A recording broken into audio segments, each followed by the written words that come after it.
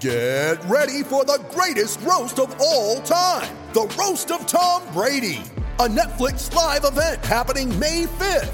Hosted by Kevin Hart, the 7-time world champion gets his cleats held to the fire by famous friends and frenemies on an unforgettable night where everything is fair game. Tune in on May 5th at 5 p.m. Pacific time for the Roast of Tom Brady, live only on Netflix. You ready? Showtime. On May 3rd, summer starts with The Fall Guy. Let's do it later. Let's drink a spicy margarita. Make some bad decisions. Yes!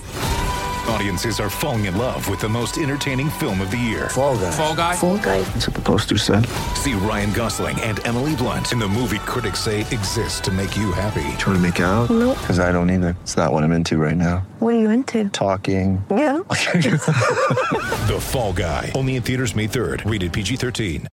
With threats to our nation waiting around every corner, adaptability is more important than ever. When conditions change without notice, quick strategic thinking is crucial. And with obstacles consistently impending, determination is essential in overcoming them. It's this willingness, decisiveness, and resilience that sets Marines apart. With our fighting spirit, we don't just fight battles, we win them. Marines are the constant our nation counts on to fight the unknown. And through adaptable problem solving, we do just that. Learn more at marines.com. Have you heard? Metro by T-Mobile now includes Amazon Prime. Yes, enjoy the best of shopping and entertainment, movies, TV shows, music, free shipping, and much more. All included for just $40 per line for 3 lines. All on the T-Mobile network. Discover the smarter way. Metro by T-Mobile. That's genius. One offer per account. Offer subject to change. $12.99 per month value. Offer valid for new Amazon Prime members. Metro customers may notice reduced speeds versus some T-Mobile customers. Video at 480p. Capable device required. See store for details and terms and conditions.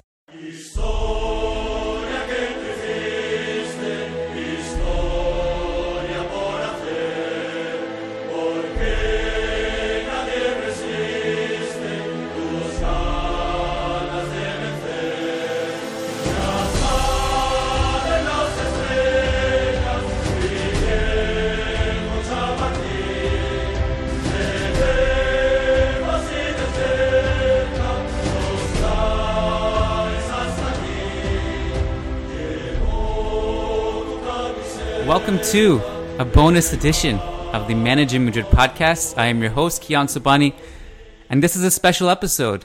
The only episode we'll dedicate entirely to previewing a match against Fuenlabrada, because this is the exception to the rule, as we have Spanish football journalists, the unparalleled Sid Lowe, joining us. Sid, how are you doing? Very well, thanks. How are you?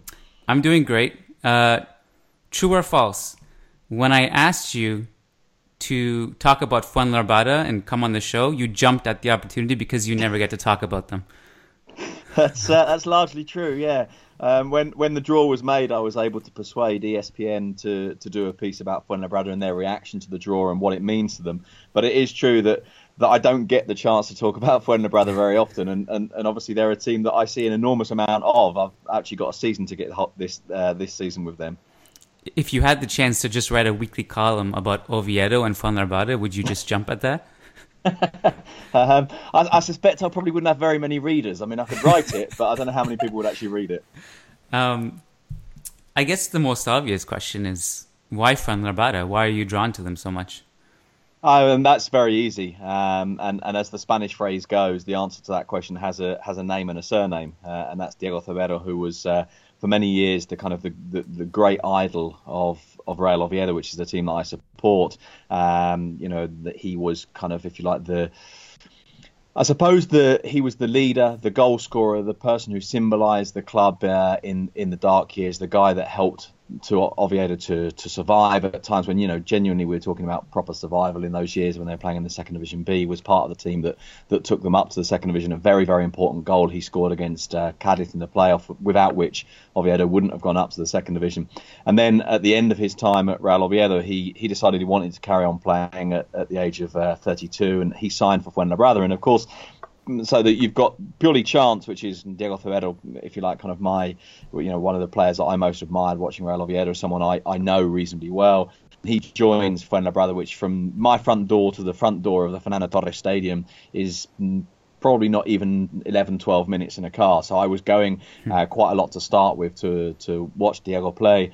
And going as well with my son, who also has Diego as his kind of favourite player anywhere in the world. And so we started going to watch Diego play for Fuenlabrada. And of course, what happens by definition when you start watching a football club is it becomes about more than just one player. To the extent that I remember a week when I'd been told that Ferreira wasn't going to start, and he'd said to me, I'd spoken to him before, he said, no, I'm not going to start the weekend, I think I'm going to be on the bench. And I said to my son, do you still want to go? He said, yeah, because, well, Diony will still be playing, won't he? And sort of started naming all these players. Well, they'll all still be playing, won't they? I said, well, yeah, they'll all be playing. I go, right, let's go then. So we ended up last season, which was actually a really special year for Fuenlabrada, who got into the playoffs for the first time in their history, who reached the final of the Copa Federación, which is kind of like a Copa del Rey for those teams who don't reach the Copa del Rey, so third division and second division B teams. They reached the final of that against Saguntino. And so over the course of the season, we must have been to the best part of... I mean, bear in mind as well that the second division B, of course, is regionalised, so these are all games that are nearby. So you go and watch Fuenlabrada play at Alcobendas, at San Sebastián de los Reyes, at Toledo, at a whole series of clubs local, Pozuelo, Aravaca. So I must have seen them play the best part of 35 times last season, and then decided this year, even though Diego moved on and is now playing for Mirandes, decided that, we'll keep going. So I am one of the 1,200 season ticket holders this year, which is a huge increase on last year when there were only about 600 of us. Wow. And what's the capacity of the stadium? It just seems like a big number to me for a team that small.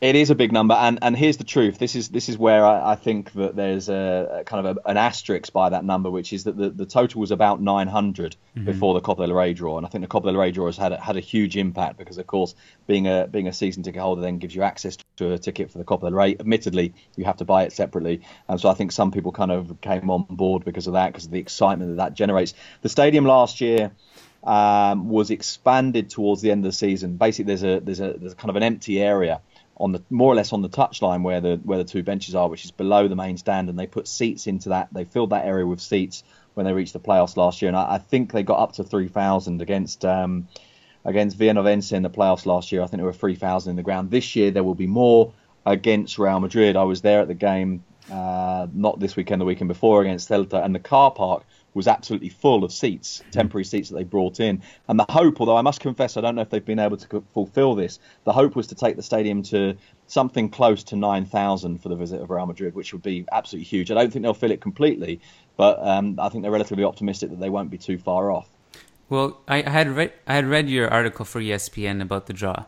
And one thing that struck to me, like the way you were describing the players' reaction and Luis Mia's reaction, I mean, like the fruits of it is kind of what you just said, right? Because it's not just a big deal for the players. The fact that people are buying season tickets because of this draw, it takes the club and the prestige to a whole nother level. It helps them financially.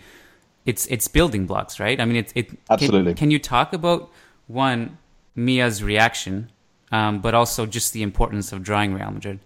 Yeah, as you say, I mean, there's two elements to that. There's two kind of levels. One is the players, and the other is the reaction of the club and what it means institutionally and financially for them. And for what it's worth, the tickets for this game aren't cheap. I think the cheapest tickets are €30, and that's not a long way off what a season ticket costs in some parts of the ground for the entire year. So it's very, very significant from that point of view. It also is part of a much broader process of growth at Fuenlabrada. They're very, very conscious of trying to build a side that can compete for promotion again, that can maybe get up into the second division, to try and create a club that people want to go and watch. Because Fuenlabrada, although it's a satellite town of Madrid, is a big town. We're talking about a town that's not significantly different. For example, that there are 5 towns around the ring of the south of Madrid. Getafe, first division. Leganés, first division. Alcorcón, second division. Móstoles, not in any of the top 3 divisions. And now Fuenlabrada in the second division B. So there is a belief that there's a kind of a social base there that could support a team at that level. But there isn't really the history, there isn't really the foundations. And so, of course, they're trying to promote that and push that by building a stronger side and building, if you like, kind of some of the kind of structure that's needed to make that possible to maintain over a period of time. And I think it's very, very ambitious what Fuenlabrada are doing. And this is really, really significant because it puts them in the public eye. It has the impact, the direct impact of the game itself and what that generates in terms of revenue, but also what hopefully it will generate in terms of interest in the club going beyond this match. And then of course there's the second leg at the Bernabeu. And so that's from the club's point of view. And then you look at it from a player's point of view, and genuinely, look, this isn't if you like, the cliche of this isn't a team with a postman and a milkman and a builder in it. These aren't guys who've got other jobs. These are professional footballers, but professional footballers at a level where they're not making a lot of money. Most of these guys will not anticipate ever having the chance again to go to the Santiago Bernabeu. So on a personal level, this is a really, really big deal. I mean, for example, talking to one of the substitute goalkeepers at the club, just saying, well, look, I know I'm not going to win the team, but it'd be fantastic to be able to go to the Bernabeu and just take part in the warm-up, to be able to have a kick around on the pitch for a bit. And it's a genuinely big deal for them. I mean, for some of them, of course, this is about being seen and about maybe opening up a bigger market, not necessarily first division, but second division football. And I've got no doubt, looking at the quality of the side, that some of these guys are good enough to play in the second division. But I think it's more that emotional thing. It's more that sense of, wow, we're going to play against Real Madrid. And look, they're realistic enough to know that the likelihood is that Cristiano Ronaldo, for example, won't come and play at the Torres. But, even Madrid's second string, I mean, if you can even talk about a second string at Madrid where Zidane has made such a thing about rotations, even a second string is extraordinarily strong. And I think the excitement's enormous. And you see it, as I say, in the draw, and you see it in the way that the players reacted to it. And that sense that, look, they knew as well that they were going to get a big team. For those of your listeners who don't know, and I'm sure most of them do, the Copa del Rey draw is rigged in a way, in that the second division B teams who reach this stage of the competition know that they're going to play a European team. So in other words, Real Sociedad, Villarreal, Sevilla, Athletic Bilbao, Barcelona or Real Madrid. Now, within that, any one of those would have been huge for Fuenlabrada. But of course, the reality is that Real Madrid is bigger than all of them from Fuenlabrada's point of view, and they were absolutely delighted to get them. Well, the way you were describing in the article is that they saw the other draws, right? So they kind of were able to start to narrow it down slowly, and it became more and more real. Yeah, absolutely. And also bear in mind, of course, that, the truth is that when you look at the potential teams that you can face, they didn't really want Real Sociedad. They didn't really want Sevilla, although these are big clubs. They didn't want Villarreal, in truth. And I can say this, by the way, as an Oviedo fan from a few years ago in the Copa del Rey. We're in the same position when Oviedo were a second division B team. And we knew we were going to get a European team. And when it was Real Sociedad, that was a big game for Oviedo. It was nice to be able to go to Anoeta. It was nice. It was David Moyes' Real Sociedad as well. Nice to have La Real come to the Tartiere. But you sort of knew that, well, given what it could have been, that wasn't very exciting. Yeah. So when you get this draw with Fuenlabrada, and a similar process happens where they look at it and think, well, really and truly, what do you want? You want Atletico, Barca or Real Madrid? Now, preferably you want Real Madrid, but Atletico, Barca, Real Madrid, those are the three really big ones. And of course, there was a kind of a sense of quite a sense of excitement about the possibility of Fernando Torres coming to play at the Fernando Torres. But it's those three that you want. Barcelona goes, Atletico Madrid goes. So it's getting narrowed down. You think there's only one left for us of the ones we really want. Now, a couple of the smaller ones have gone, but you're thinking it's either Real Madrid or it's not that exciting, in truth. And when it was Real Madrid, they were delighted. And Luis Milla was telling me as well that they're watching it on the TV screen, that for reasons that I think he can't explain and I can't really either, was slightly delayed. So the message is actually pinged up on his phone fractionally before the TV screen showed the message, because I suppose because the feed from the Federación, and if we know anything about the Spanish Federation, it's a little bit behind the times. The feed from the Federation was a little bit slow, and so Luis Milla kind of sort of knew before it came on screen, and he's nudging his teammates, going, "It's Madrid, we've got it." Then it comes on the screen, and of course everybody explodes, and is really, really delighted about it. And I say it's genuinely a big deal. I was there the day after the draw at the stadium, talking to Mia and talking to one or two of the other players as well, talking to the staff there. And I know it's a cliche and I know it's easy to say it, but this matters to Fuenlabrada. It really does. Yeah. I was taking a deep dive into this whole Estadio Fernando Torres thing, because I was trying to figure out if he had actually ever played for them. And I don't think he has, right? He was just born there, is the connection. He's never been to the stadium since it was built. So Fernando Torres went to the stadium when they were constructing. It's a municipal stadium, so it's owned by the council rather than by the club. And Fernando Torres is basically Fuenlabrada's most famous son, of course, a World Cup winner, the guy that scored the winning goal in the European Championships in 2008. So I mean, it's genuinely significant in sporting terms for the town that Fuenlabrada is Fernando Torres' town.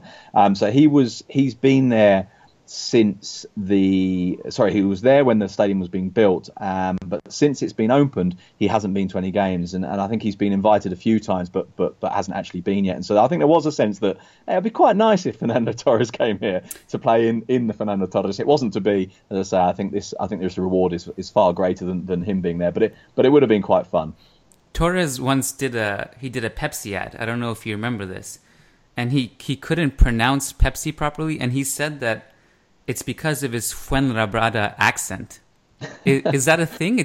Can you tell? I'm not convinced that the Fuenlabrada accent, which is fundamentally just a slightly stronger version of the Madrid accent, I'm not convinced that the Fuenlabrada accent means that you can't say Pepsi properly. That was just his fallback, his excuse. I think it's really that, Fuenlabrada, and this is something that sees its parallels with Iker Casillas, and remember that famous advertising campaign when he said, I'm not a Galactico, I'm from Móstoles. And I think Fuenlabrada is a similar sort of thing in what it is the idea of identifying yourself with Fuenlabrada, as was the case when Casillas publicly identified himself with Móstoles, his hometown. It's a way of saying, this is kind of real. These are working class dormitory towns with big industrial estates around the outside of them, towns that are quite proud, but of course whose identity gets kind of eclipsed by the fact that they're on the doorstep of Real Madrid. And in footballing terms for Fuenlabrada, that's also an issue as well. The immense majority of Fuenlabrada fans, and this is, by the way, even true of Getafe, who now are a first division team, or at least was true of Getafe. The immense majority of Fuenlabrada fans will have a leaning towards Real Madrid or Atletico Madrid as well, and maybe even more so than Fuenlabrada. And of course, that's one of the challenges they have, is to try and generate a real interest in them, knowing that they're eclipsed by Real Madrid and to a lesser extent by Atletico Madrid. One of the connections that Madridistas have with Fuenlabrada is Morientes coached there, 15-16 season. Were you around them at that time? Did you ever had a chance to talk to Morientes about a stint there, and how come it only lasted 1 year?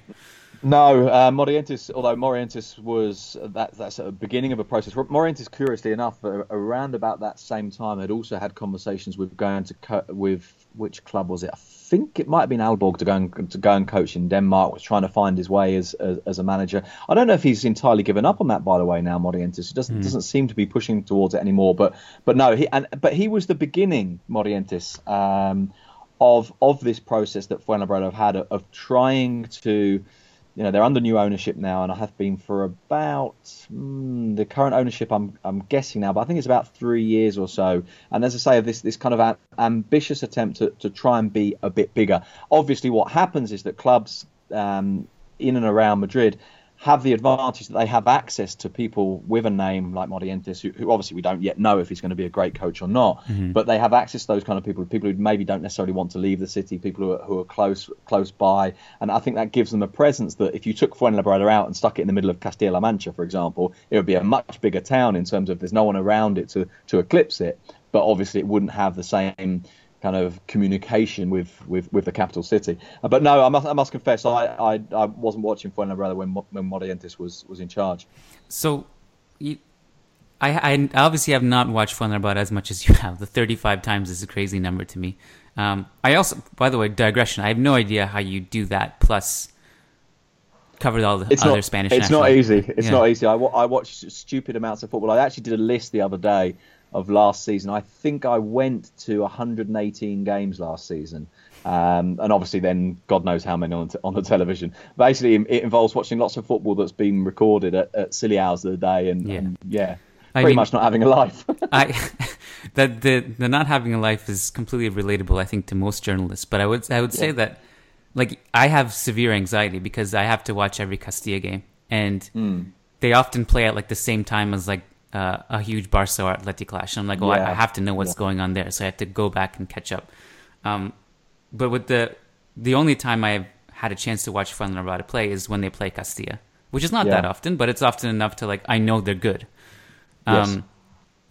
So a couple things. One, I'm assuming you do occasionally watch Castilla because you do follow Fuenlabrada to an extent. Yeah, but only occasionally. Occasionally in truth. I feel like I'm a bit like you in the sense that that there are a lot of games that I feel like I should see that I don't get to. I feel like I should take more of an interest in Castilla, but the reality of a 10-match weekend in the first division, 10 matches spread across 10 different times. Yeah. When obviously there's a determination on my part to see Fuenlabrada where possible, to see Mirandés if I can, to see Real Oviedo whenever I can, to see Granada now because they have the only Englishman playing in the Spanish 2 top flights playing for them. All of those kind of elements mean that, and this is before we even start getting onto the problem of trying to watch Premier League football as well. Yeah, it's impossible. Basically impossible. Yeah, it's impossible.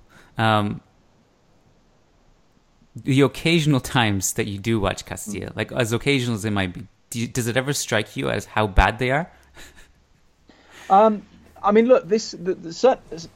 I think one of the things that happens with Castilla is that I always get the feeling with them that you're picking out one or two players that you think are really good. Mm-hmm. The others, in truth, you think, well, this guy probably won't make it into the first team. But they produce some reasonable players. But I think part of the problem with analysing Castilla is I guess that inevitably we analyse them within a Real Madrid context. So you're never really just watching a second division B side and how good are this lot? Judging them against the teams that they're going to play against. So against a Pontevedra or Gimnástica or an Atletico Madrid B or Rápido Buzas or Fuenlabrada or Navalcarnero, one of those. You're judging them in a Real Madrid context, and so you're always watching them thinking, well, Real Madrid are the biggest club in the world.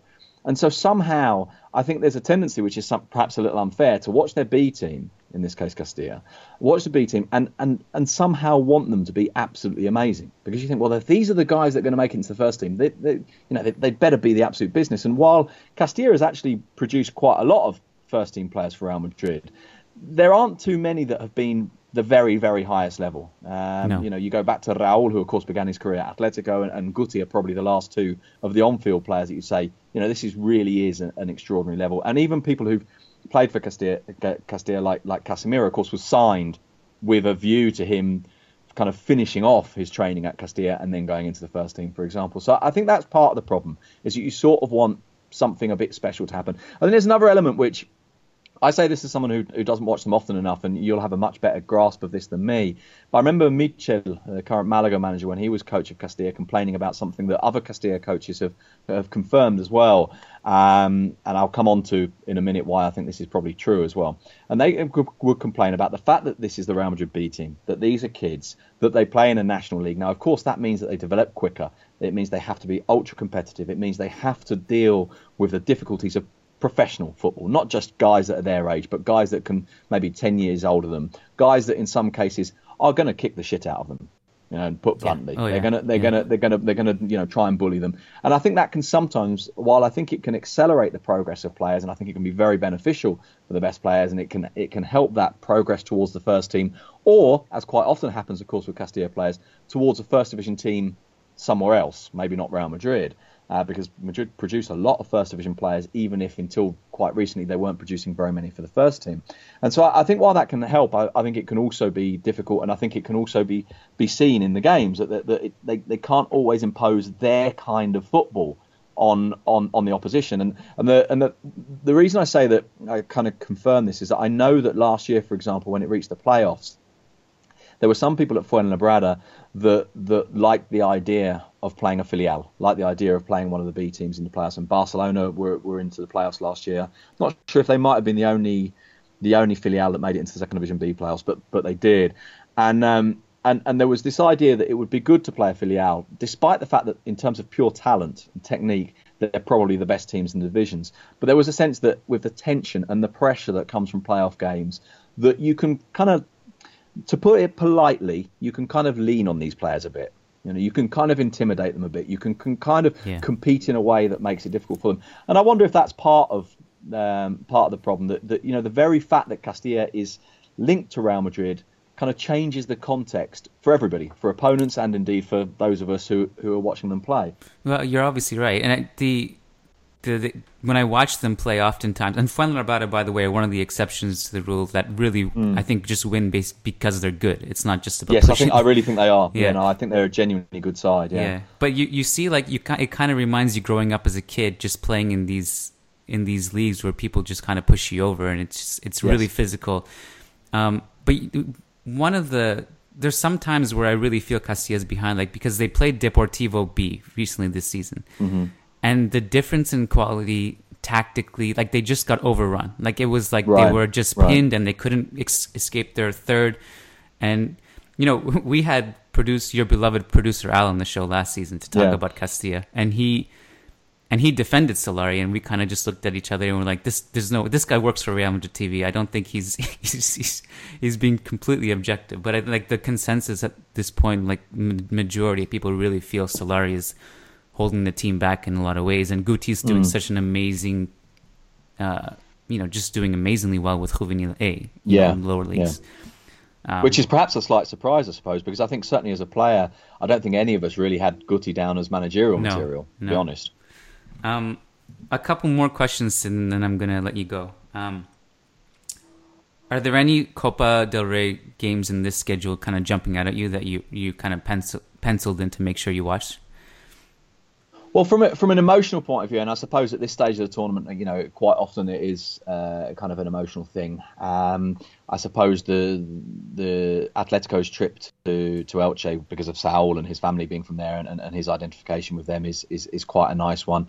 I guess the other thing is you sometimes look at the Copa del Rey, and admittedly, I think in recent years this hasn't always been the case, but it used to be. And I'm perhaps showing my age now. And I think actually Jose Mourinho changed this with the seriousness with which he took the Copa del Rey, and the kind of Barcelona followed suit. But I think it's not so long ago that the Copa del Rey was that tournament that you looked at, and you looked at it for variety. You looked at it for, this is the tournament where Spain's other teams can perhaps do something to make the tournament exciting. Perhaps this is their opportunity to win something. So I must admit, I look at Valencia, I look at Real Sociedad, possibly Villarreal as well, and you look at this and you think it'd be interesting to see how they go, whether this is a tournament that they can progress in, whether this is an opportunity for them to win something. And again, this is purely kind of a if you like, an off-the-cuff answer, but a couple of weeks ago I went up to San Sebastian to see Xavi Prieto.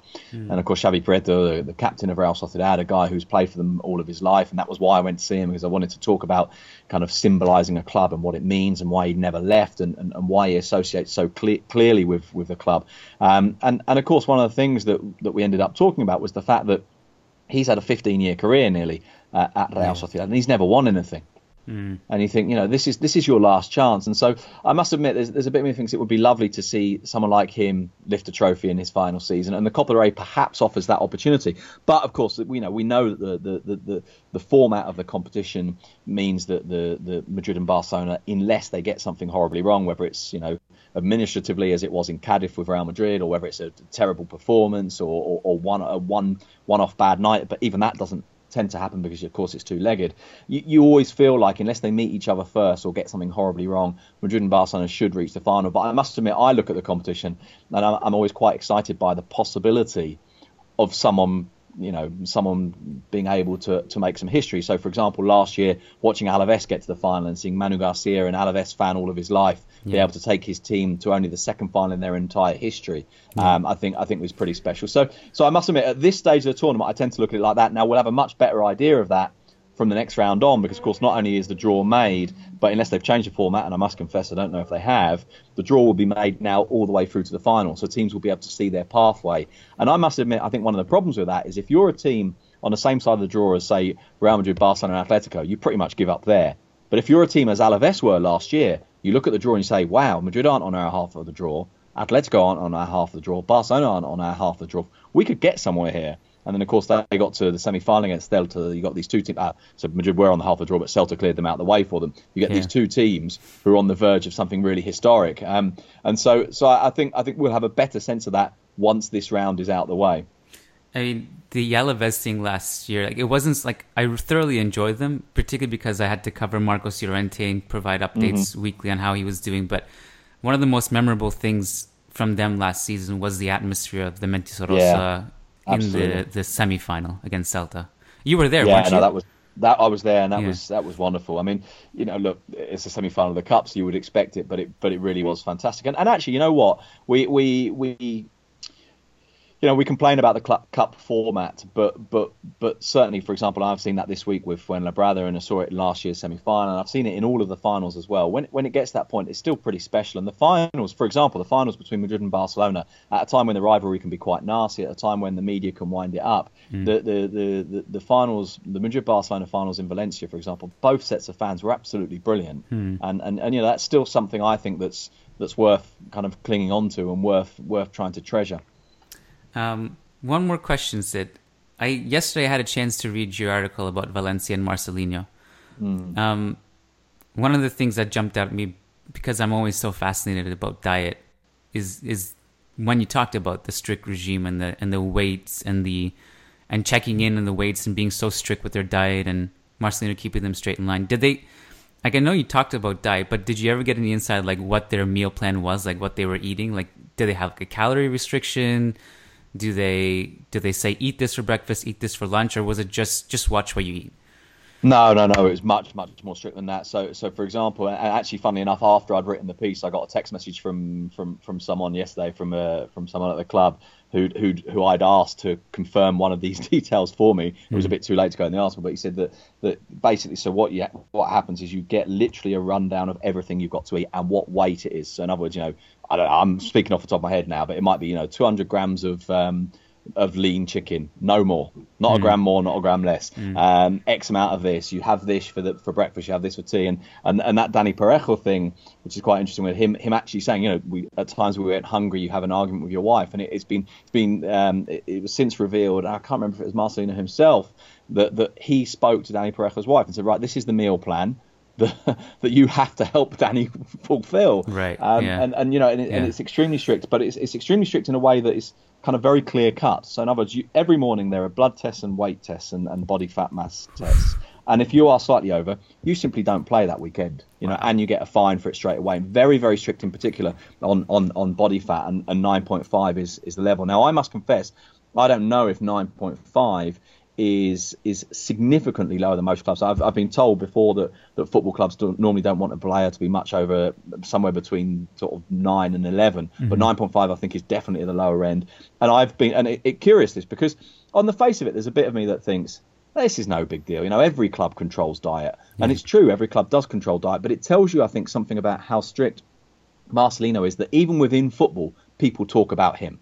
People talk about him as being the most obsessed. And I remember being told about a player at Villarreal literally saying, by the end of the season, we've got nothing to draw on. It's almost like you need a fat store for the winter, to get through the winter. By the end of the season, we've kind of got nothing left, because we've been so stringent on this all year. And obviously, emotionally, there's a kind of a burnout factor. And certainly when I went to see Villarreal early last season, Fran Escribá was the manager, and seeing them train and playing, and there was a real sense of relief around the club, a recognition without any doubt that Marcelino had been very, very good for them, that he'd been the best manager they'd had for some time, but there was sort of a relief that he'd gone, that some of the pressure had been taken away, some of that relentless, I wouldn't call it fear, but that sense that if I step out of line, I don't play. That I've been told stories of players that would literally not drink water because they worried that water would make enough of a difference that they would be slightly overweight and then wouldn't play at the weekend. That players are kind of almost overwhelmed with the importance of being at the right weight, and of course that can be problematic and it can backfire. So as I say, monitoring weight and making weight a public element of sort of public within the team environment element of what you do is not unusual. I was at a big English club's training ground this summer visiting a friend who works for them, and walking down the corridor near the players' dressing rooms, and there was literally a notice board with all of the players' weights written on it. And it was the players' ideal weight in one column, and then there was the weight was filled in the columns for the whole week daily. And this is up to 2 decimal points in each case. So it's very, very stringent.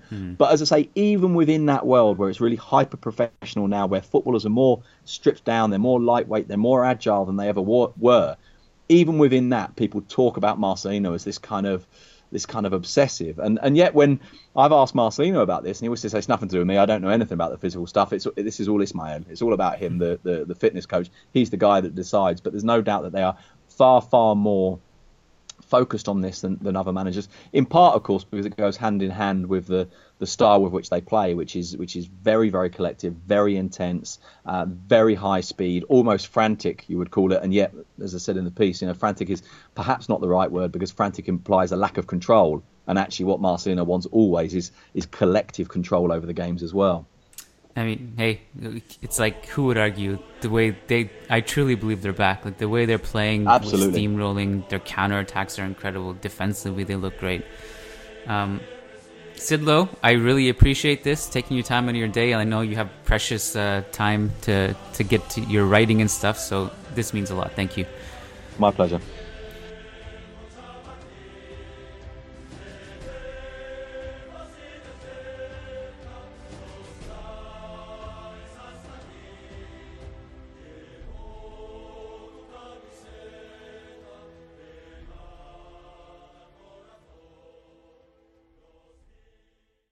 Introducing the amazing iPhone XS you'll love on T-Mobile, the most loved in wireless. It's the perfect way to stay connected to those you heart most. Fall in love with iPhone XS on T-Mobile. And right now, trade in an eligible iPhone and you'll save $300. Visit a store or call 1-800-T-Mobile.